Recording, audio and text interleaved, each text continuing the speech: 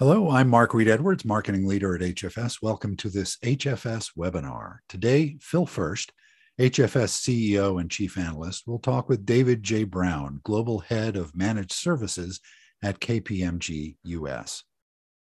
First, let's get through some housekeeping. We do want to hear from you. We've set aside time at the end of the discussion for questions. If you'd like to submit one to Phil and Dave, just click the Q&A icon at the bottom of your Zoom window. That will open up a pop-up where you can type your question. Now I'm happy to introduce Dave and Phil. Dave leads the global build-out and execution for KPMG's managed services portfolio, including cloud ERP, cyber, risk, and regulatory compliance-related solutions. With more than 25 years' experience across global business services, IT, BPO, and shared services, he collaborates with the world's largest organizations to create sustainable service delivery models that support accelerated business transformation and multidimensional value beyond cost savings with minimized disruption and risk. Leading today's discussion is Phil Furst, HFS CEO and Chief Analyst. Phil is widely recognized as the world's leading analyst focused on the alignment of business operations and technology, spanning over 2 decades. His reputation drove him to establish HFS Research in 2010, which has grown into one of the leading global industry analyst firms and the undisputed leader in IT business services and process technologies. So let me hand it over to Phil to share the agenda and get things rolling. Phil. Thank you. Thank you, Rowan. Just some housekeeping. We do encourage a few of you to type in a question or two as we go along. We'll attempt to get to as many as we can today or after the conversation. If you don't know how to use Zoom by now, where have you been? But you'll see the little Q&A icon in your Zoom window on your control panel. Okay, so we're going to talk a bit about a year of certain uncertainty and how this is playing into what we're seeing with the world of managed services, outsourcing, etc.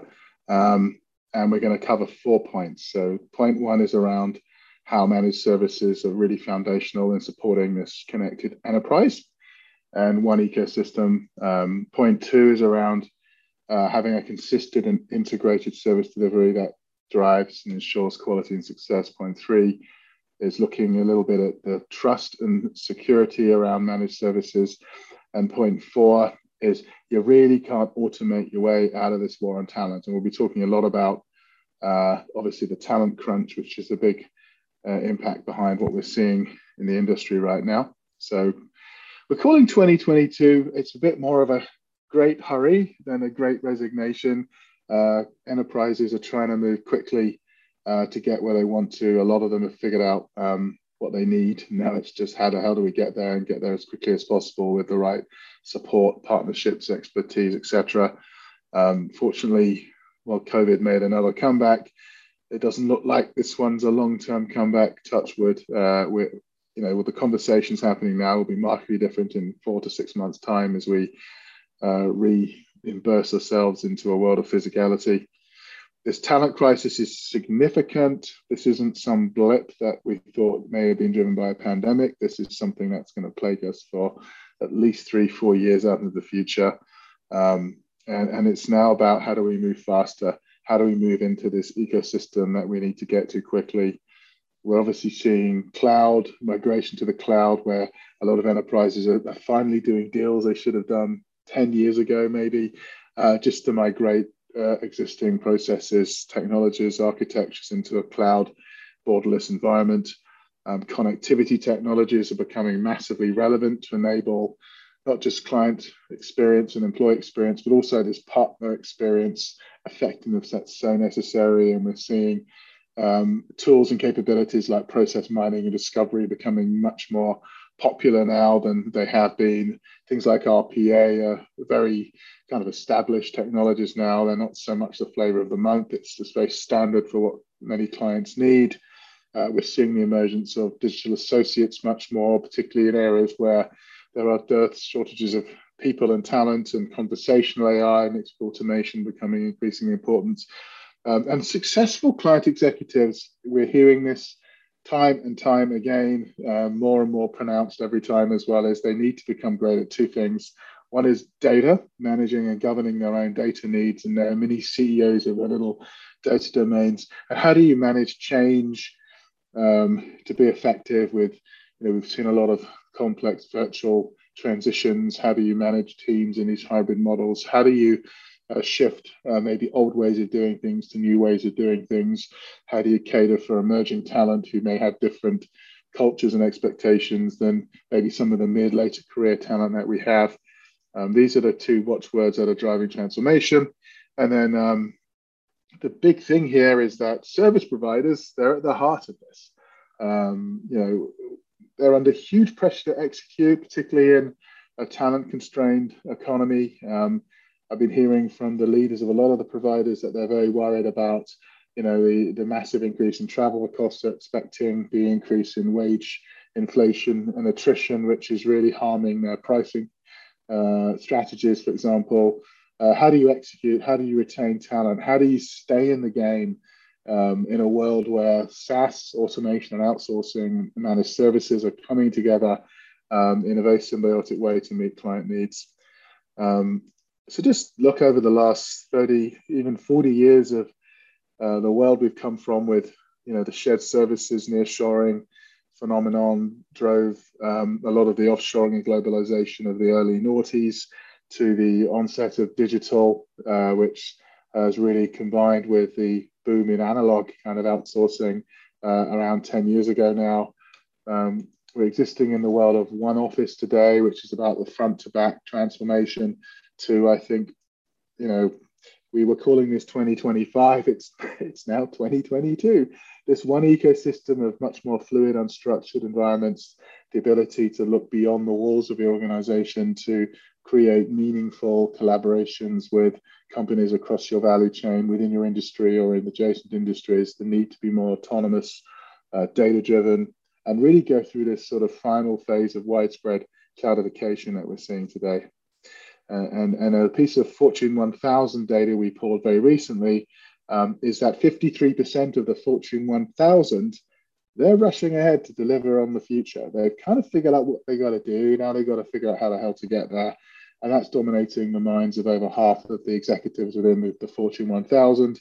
A third of them are still trying to figure it out still. They're sort of in this impasse of, okay, this is the way we were, this is the way we're going. How do we actually do this? How do we get the help? How do we plug the capability gaps? And then there's a smaller number looking to snap back and maybe revisit the world of the past, where they remembered how things were done and they want to get back there. But it's pretty clear we're in a great hurry. We're in this push to get to that next phase. And then we talk about the one ecosystem, which is really this evolution beyond one office. One office was all about front to back. It's about the first time, many of these companies have had to go through a front to back transformation. I just talked about all the things we've gone through over the last few decades. And a lot of that was really, how do we do things a little faster, cheaper, more efficiently? How do we move data around the company more effectively?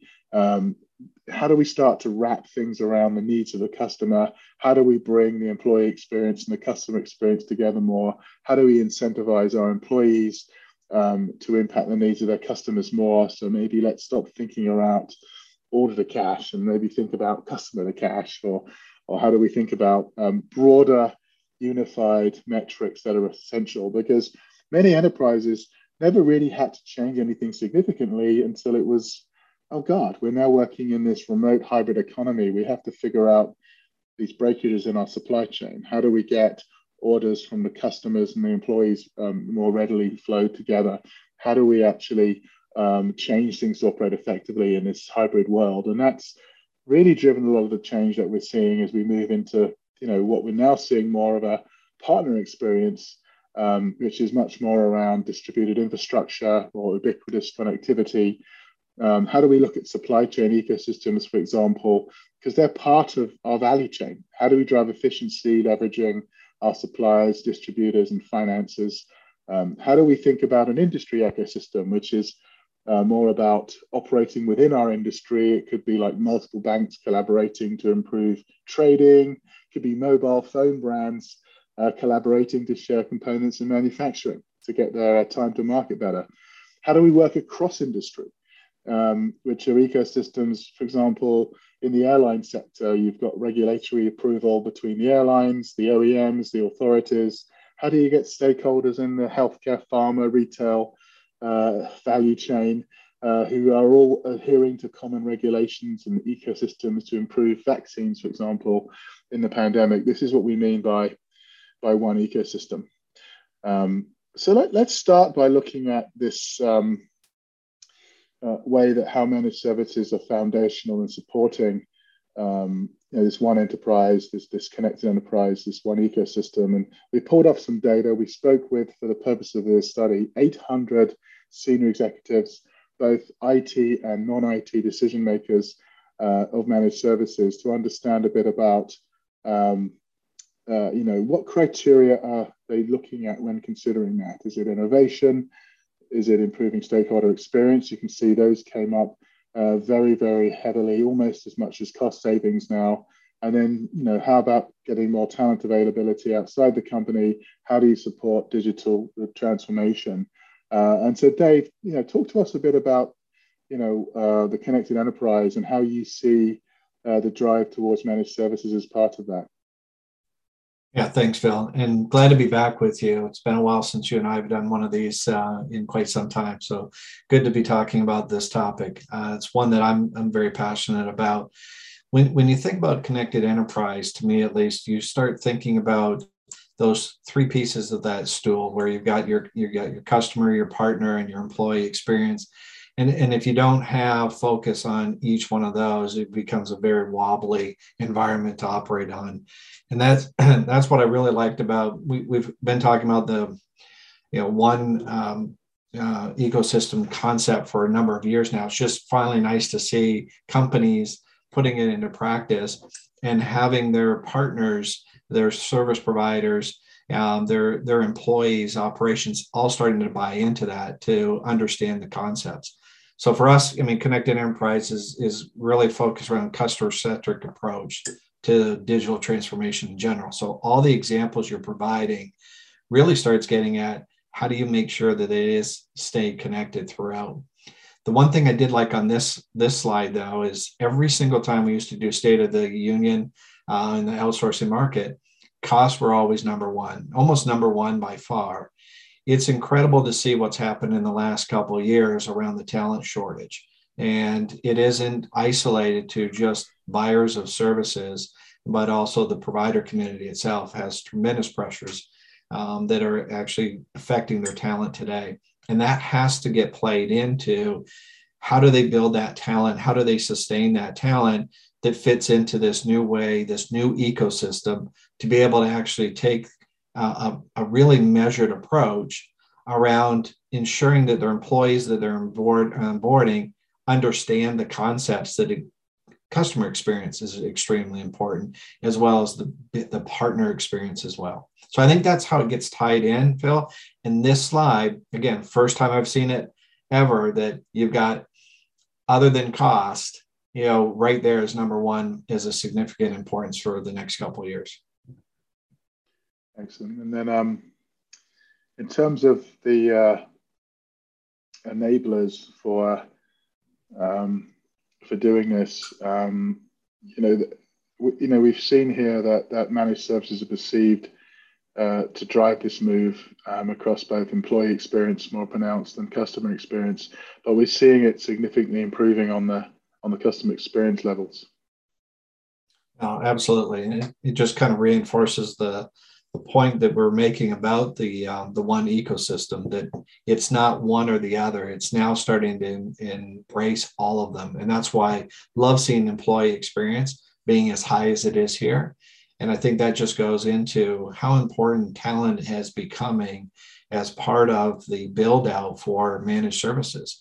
It's a way to actually be able to, I would say, use a third party to shift some of the responsibilities and to be redeploy some of your employees into some more of your core areas.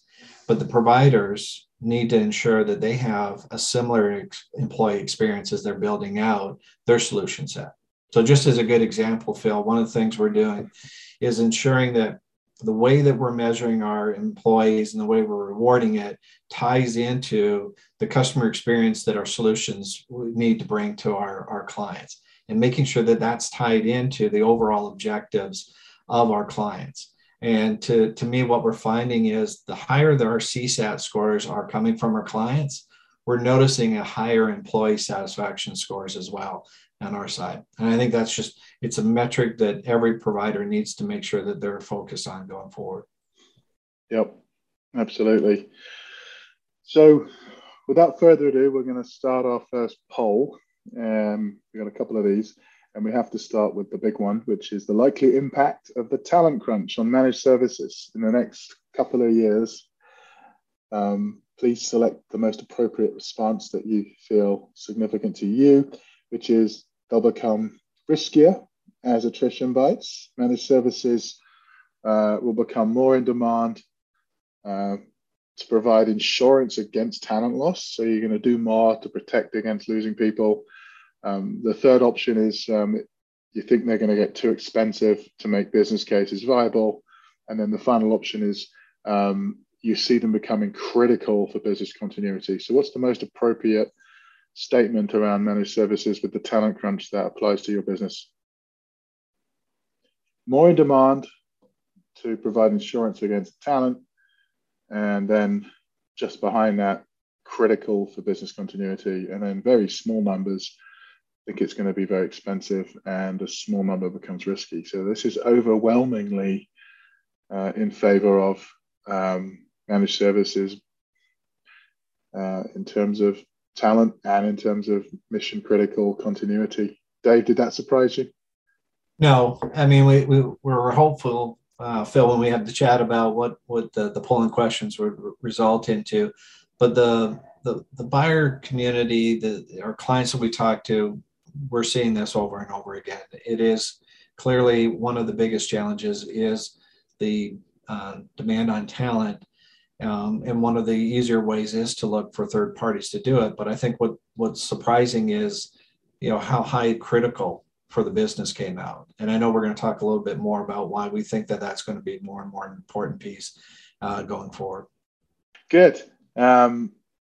In terms of then the financial impact from these things, we asked the enterprises what their expected financial impact over the next couple of years is using managed services. You can see here, people expect a big impact on their cash flow in particular, their profit. In terms of revenue, quite significant marginal impact there.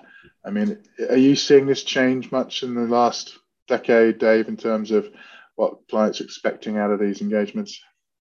Well, we've always thought that they're looking to have a cost reduction, but what I think is more importantly is that sustained cost reduction and seeing it being reinvested over and over again. And what I mean by that is, we like to talk about being a trusted journey partner.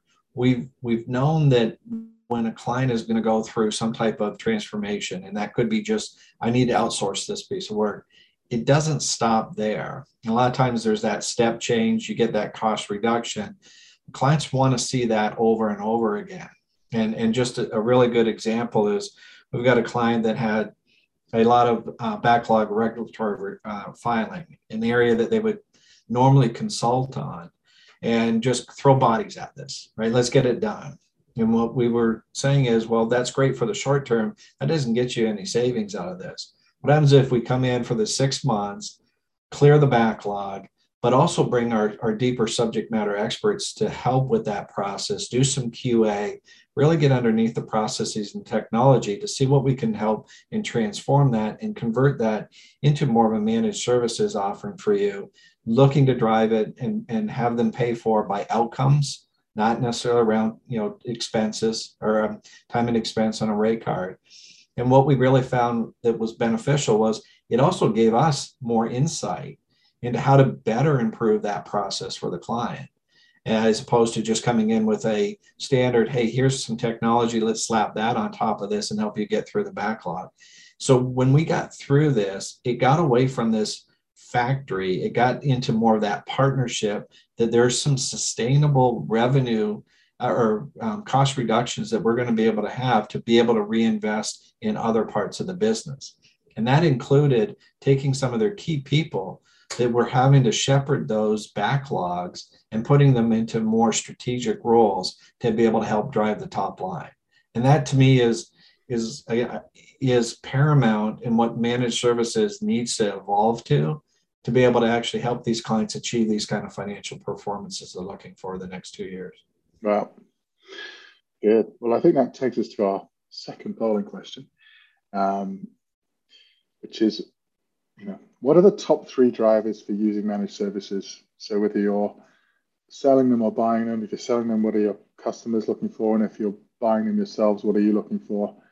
So pick 3 of these. Is it to improve customer experience, employee experience? Is it to improve efficiency by transforming your process, your transactional processes? Is it driving digital transformation? Is it allowing in-house employees to focus more on their core stuff? Is it improving data and analytics, decision-making, reducing cost, driving top-line growth, gaining access to hard-to-find skills, or mitigating impact of talent? So which of these? A lot of options here, but pick the 3 that you're feeling are most important. The old cost came out top. Then it was allowing staff to focus on core, digital transformation, efficiency came after that. But yeah, interesting. It's reducing costs and allowing core activities to be more the focus of the in-house employee. And that feels to me pretty much standard for the last decade, Dave. Does this stand out to you any differently? Yeah, no, I mean, we joked about it earlier. It was nice to finally see cost not be the ultimate winner in the client needs going forward, but we know it's a big piece. It has to be a big piece. It's obviously what a lot of our clients are still demanding from us today. So it's not a surprise there. And given what we've been through the last 2 years, and I'm probably bringing this up a couple times, but we're going through the biggest business continuity tests of our lives, right? By having to transition work from physical locations to remote in this in-house employee or new ways of working within weeks, if not days, of the pandemic. And to me, there's no reason why that wouldn't have been one of the top ones here, because people are still trying to figure this out. What's that new way of working model that we need to all be adhering to in the future? Yeah. So let's go to the second point, which is talking about a more integrated service delivery experience, more consistent to drive success for clients. And you can see that, in terms of strongly agreeing, technology-led managed services are the most effective. Also, the fact that providers have to run and build. It's not just come in and build stuff and get the hell out. It's can you stick around and run it? And then this whole people, process, and tech needs to expand. Does this line, is this consistent with what you're seeing, Dave? Is this where you think the industry is still shifting? It definitely should continue to shift in this way. And I think what we've got to also realize is that technology-led doesn't mean that it's just technology. And I think you alluded to that in one of the opening slides, where you can't automate your services completely. You can't completely eliminate the need to have subject matter expertise and to have some labor components in there. Cloud's a great example where was initially the promise of, hey, if you just move to the cloud, we're going to give you all these updates. There's no maintenance. There's nothing you have to worry about. We realized that's not the case. That's a great sales pitch, but you do still need the maintenance. And I'm not just talking about having a maintenance group that's just processing tickets, but what do you do with those releases? These releases are a lot more frequent than they've ever had in the past. And a lot of clients that used to have on-prem used to have processes, band-aids that were put in place, and ended up having a lot of support staff just to maintain that environment. But with the cloud, with these frequent releases, you still need to understand what those are going to be. You still need to have folks that are going to come in and test those environments as the releases happen. So there's still a lot more of work that needs to go on to those solutions when they're technology led than just the technology itself. Yeah, and I think this next piece around reasons for choosing a provider here. Again, we've got we poured out subject matter expertise and brand recognition here. This subject matter domain area, do you think that's something that's playing a significant part, particularly as you look at what you're doing at KPMG? Yeah, definitely does. And we've been moving into other parts of the business within clients that we never had been before, but building off of that trust that we have with our clients from our consulting practice and looking at the run components of their businesses and seeing how we can infuse those deeper, I'll say, functional and industry expertise into a managed services offering. So a lot of let's say banking operations, regulatory requirements, activities that you were talking about earlier, we're seeing our ability to actually integrate that expertise as part of it so that it doesn't feel like it's every 18 months or 12 months, another transformation activity has to occur.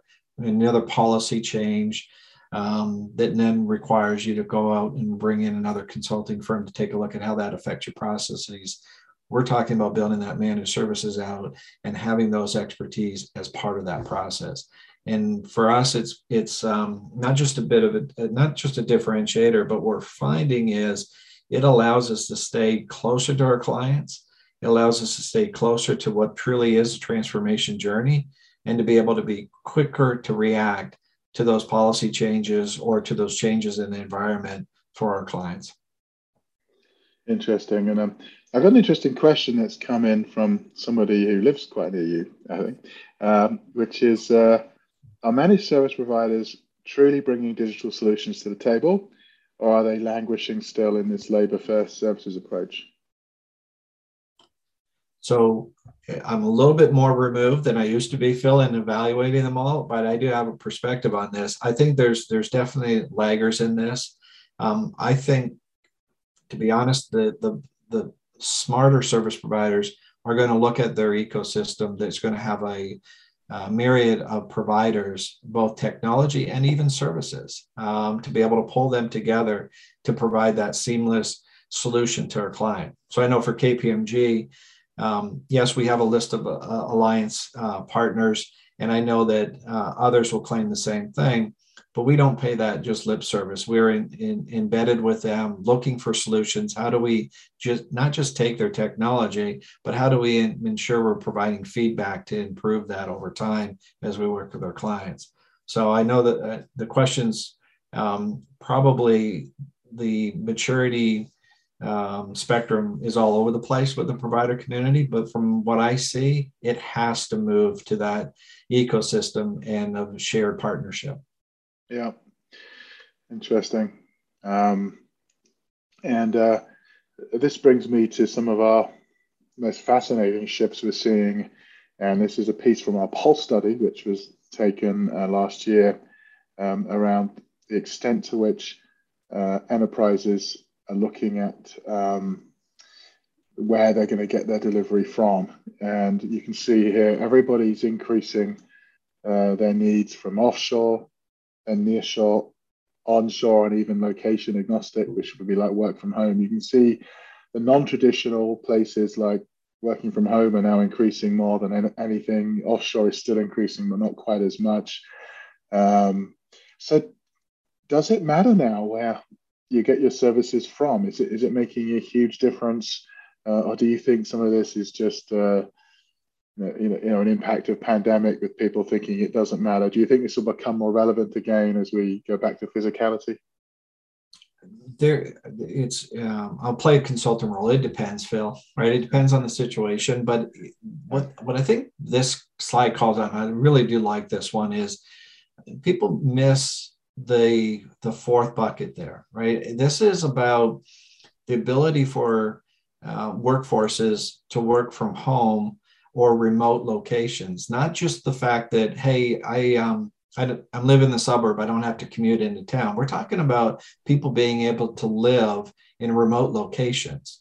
And what that's allowed us to do, at least from KPMG perspective, and I know it is for some of our clients, to tap into different labor markets.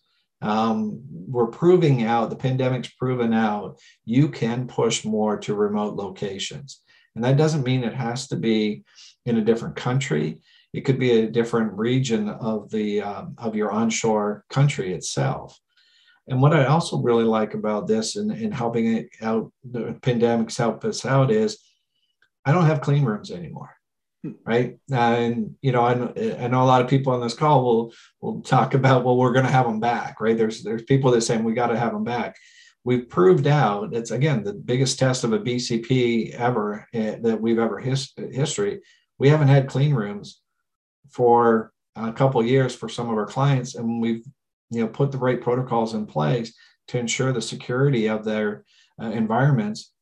And we haven't had any breaches. We haven't had any failures in that environment. So I think, Phil, this has allowed us to really experiment with this, new way of working, but breaking down some old barriers that we've been fighting for years. We've had these conversations. It's like the cloud conversation, moving into the cloud, getting past that. I think what we've done this pandemic has gotten past the clean room concept, or you have to be centrally located physically to be able to work in the firm.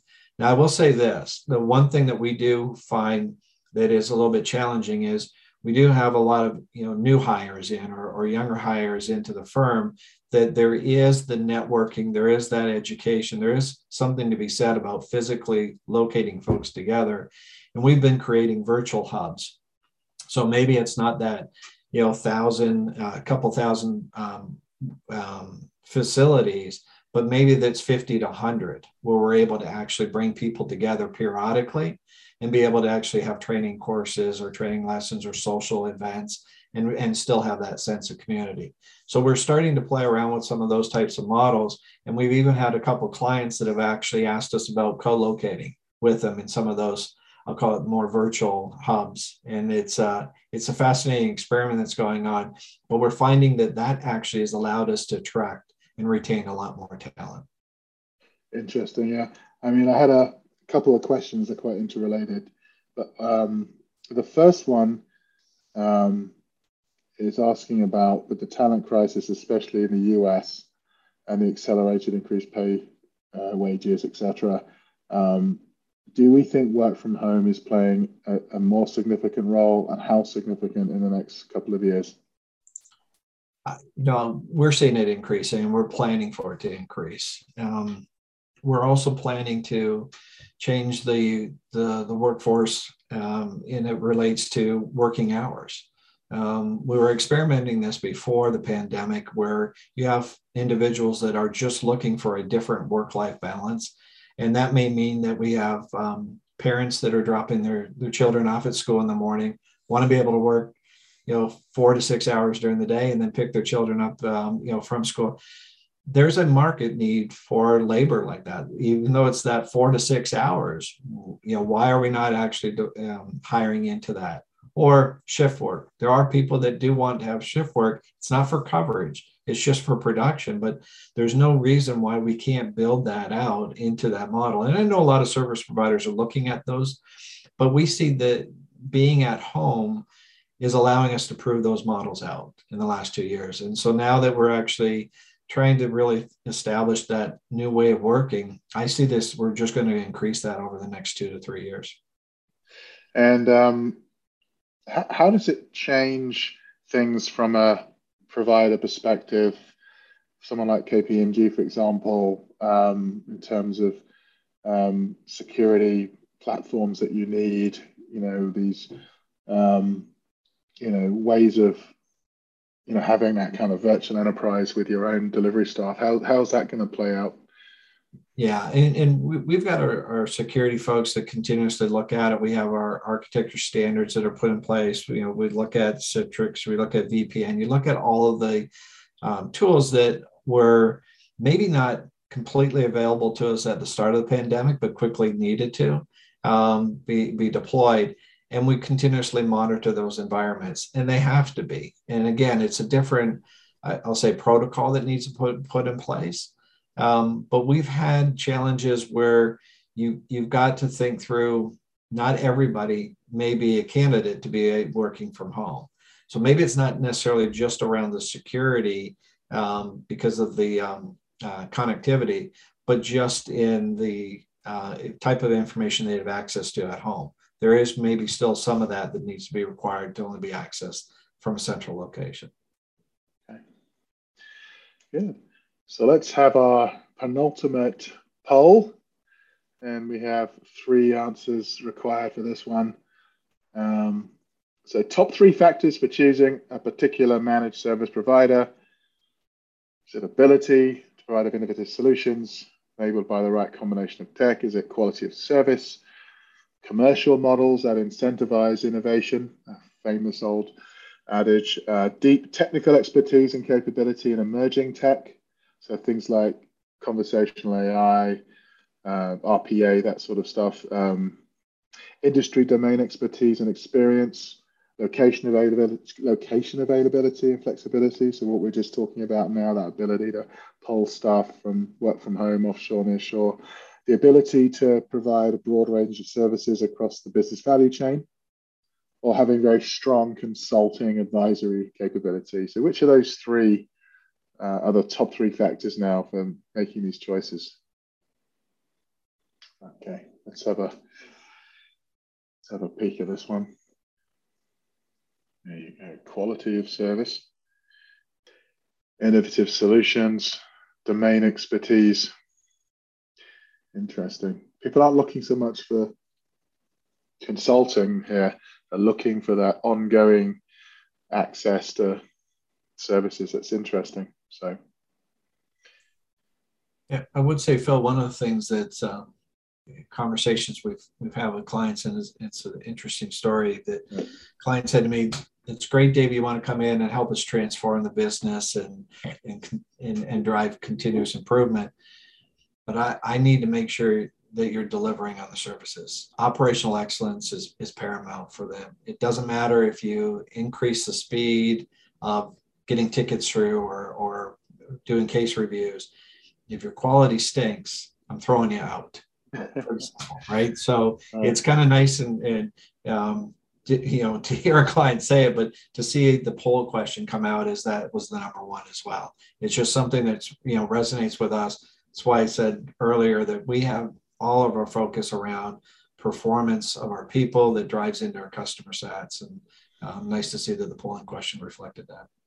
Good.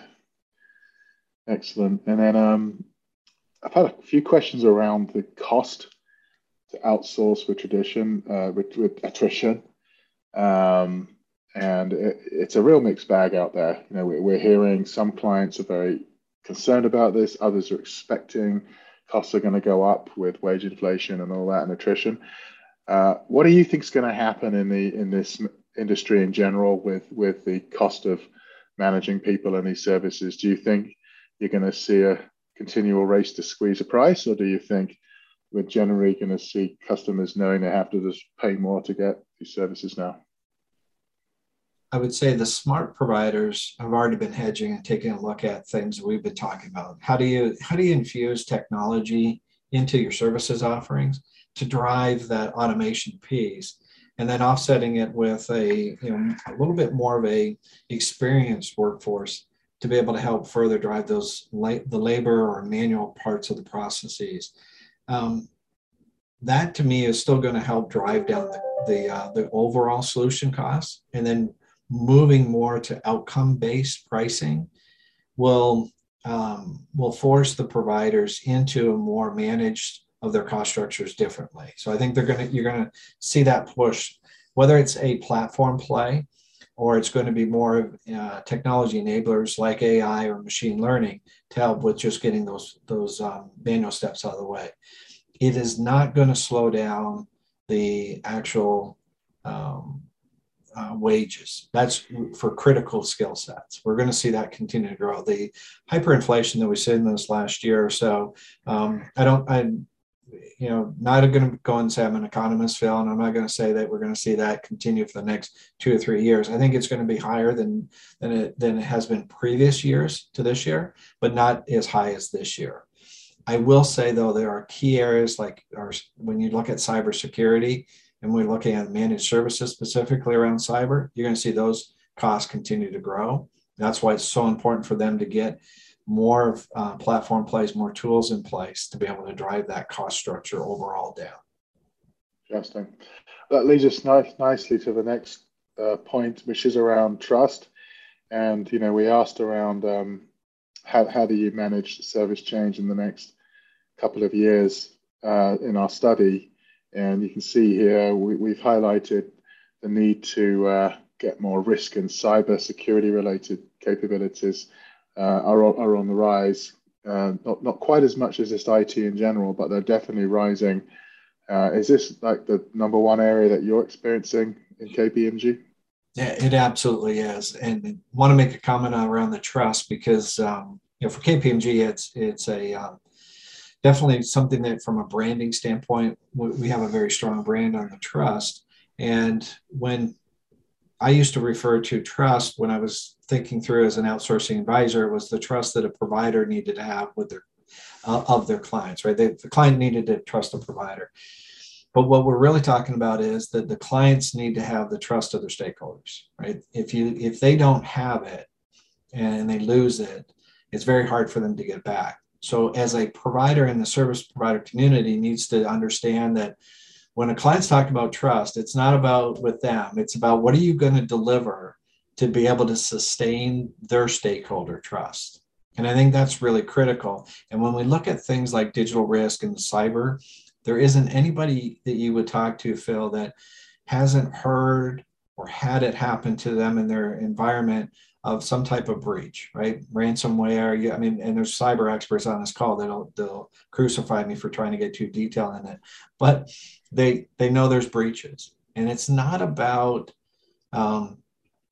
being able to come in afterwards and try and fix that and find the failure and fix it. It's how do you sustain it and be able to quickly react to that. That's what you want out of your provider, so that you can try to at least mitigate when it does happen, so that the trust does not completely go away. You're demonstrating to the clients that you can help them maintain that trust, even if you have a breach. And that's why it's so critical, I think, going forward, that the service providers really need to infuse that subject matter expertise with the technology to ensure it's always being evolved.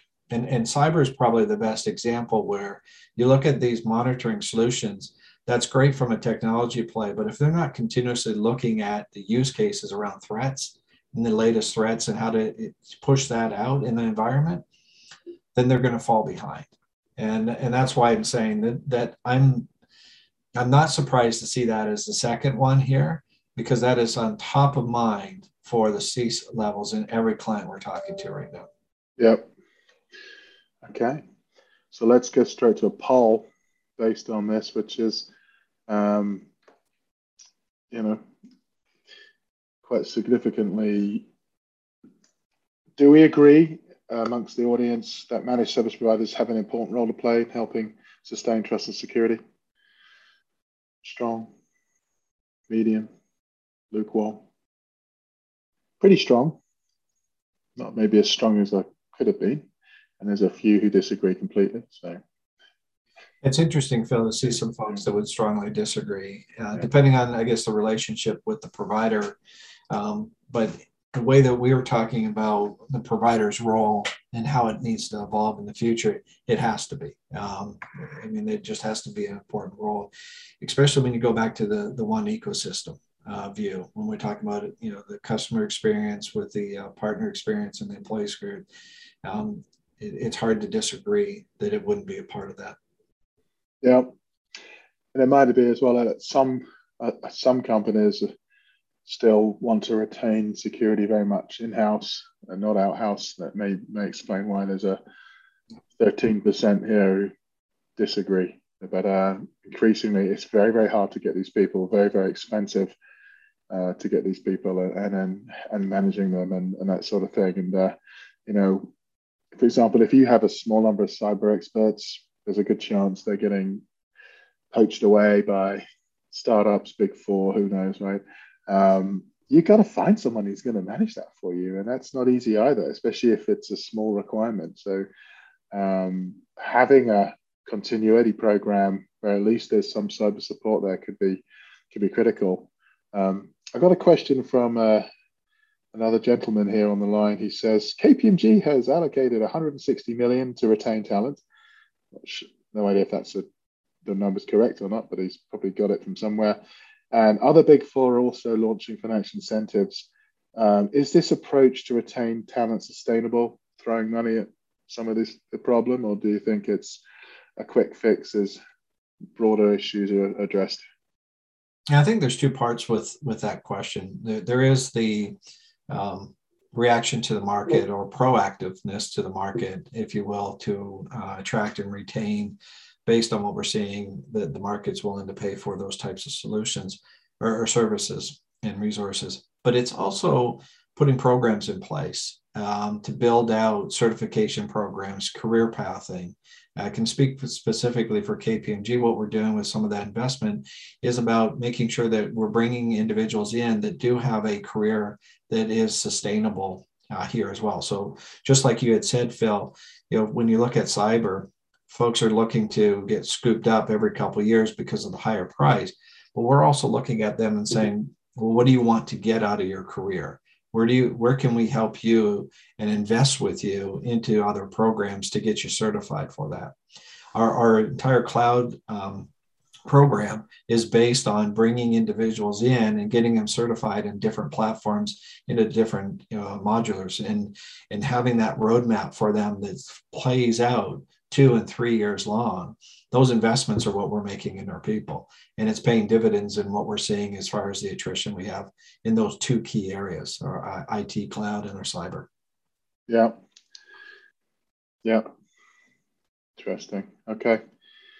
So a couple more questions I thought we'd tie in here, which I think are quite pertinent, which is the reasons behind the talent crunch from the offshore model versus the domestic crunch we're seeing. Are we seeing big differences in the drivers behind these situations in terms of like skill sets and wage inflation?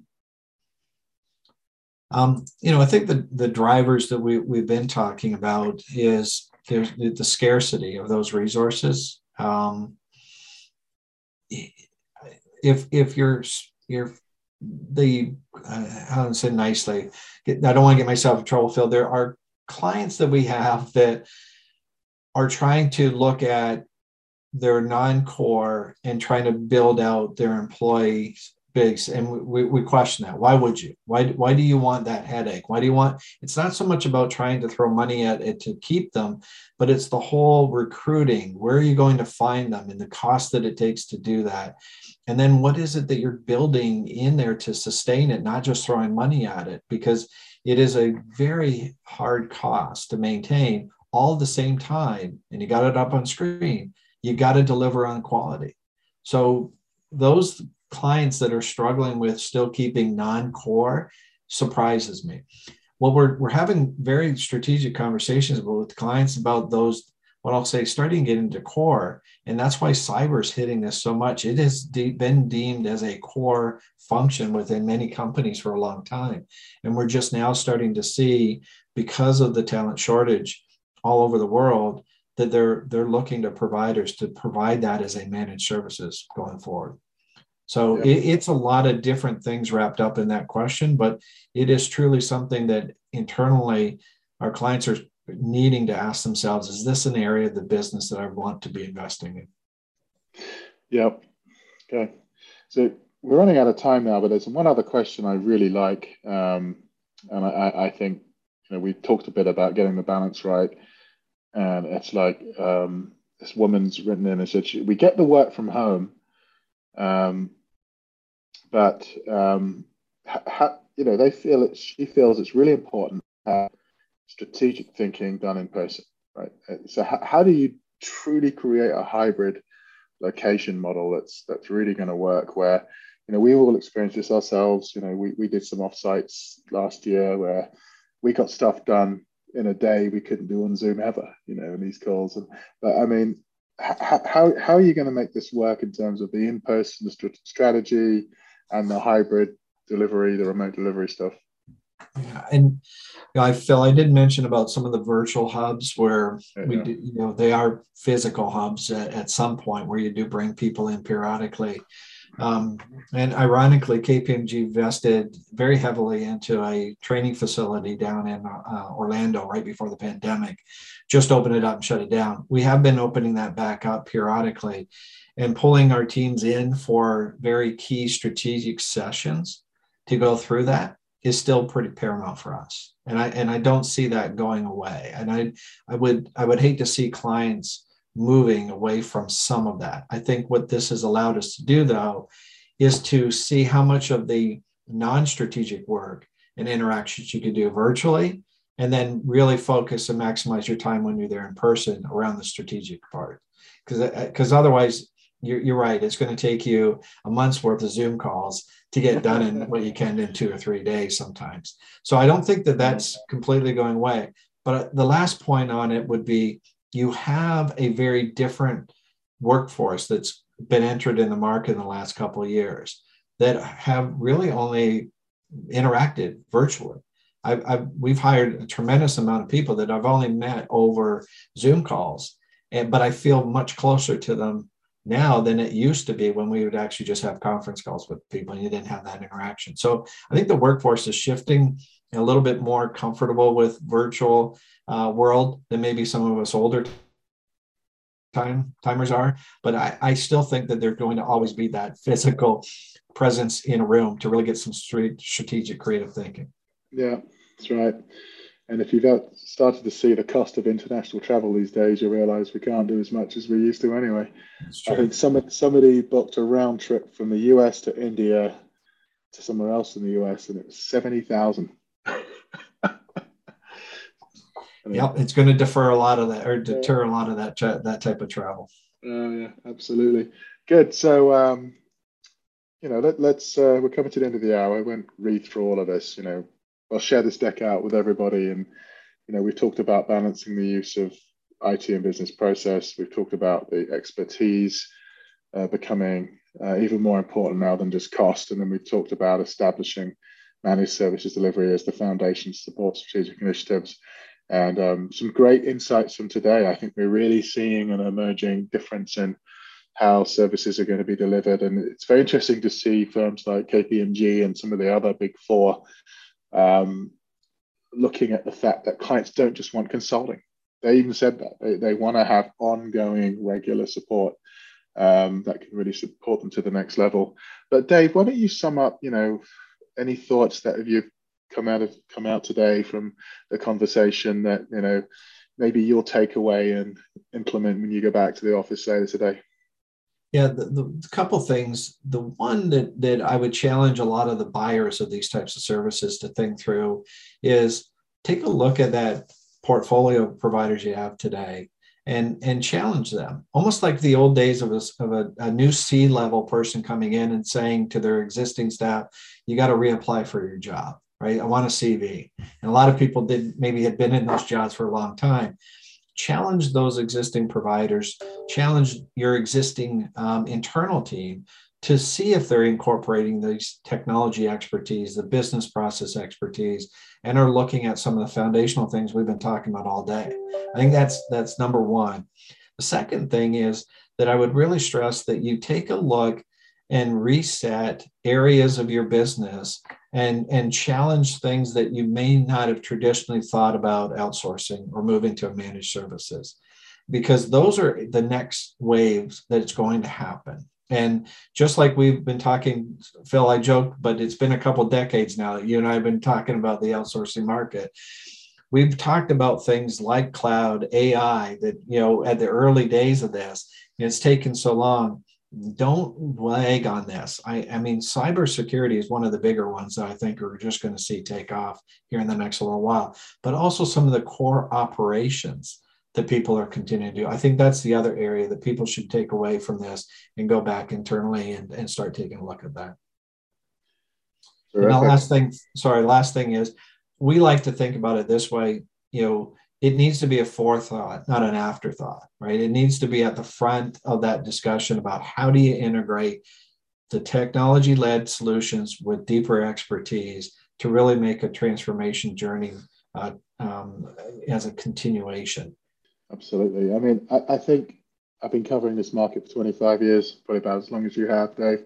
But this is the watershed moment. We've kind of been waiting for it, but this is the real shift that we're seeing right now, which is for the first time ever, demand outstrips supply. Cost is coming into the equation still, and we need talent to deliver. We need security to deliver. There's some big questions that clients have to answer, whereas it's not all about big global support contracts and squeezing on price. It's how do you actually get access to talent? And I think we're seeing investments in nearshore higher than I've ever seen. We're truly having to access every type of talent delivery model we can to be successful, whether it's crowdsourcing, work from home, nearshore, onshore, and then having that ability to meet in person as well. So, this is a in the game to survive long-term play for people now. This is not a how do we hit our numbers for the next few quarters. This is almost about how do we stay in the game? How do we continue to be effective and come to the other side? But fascinating time. And, any final thoughts from you, Mark, before we wind this up? No, what a great discussion. Lots of points and lots of great questions. And I really want to thank Phil and Dave for this incredible discussion. We want to thank everyone for the great questions and for joining us here today. A recording of today's webinar will be available on our website soon, along with the deck. And here's something to really keep an eye on. The HFS and KPMG teams are working on a major report on the study. So keep an eye on hfsresearch.com for that. Once again, thanks everyone for joining us.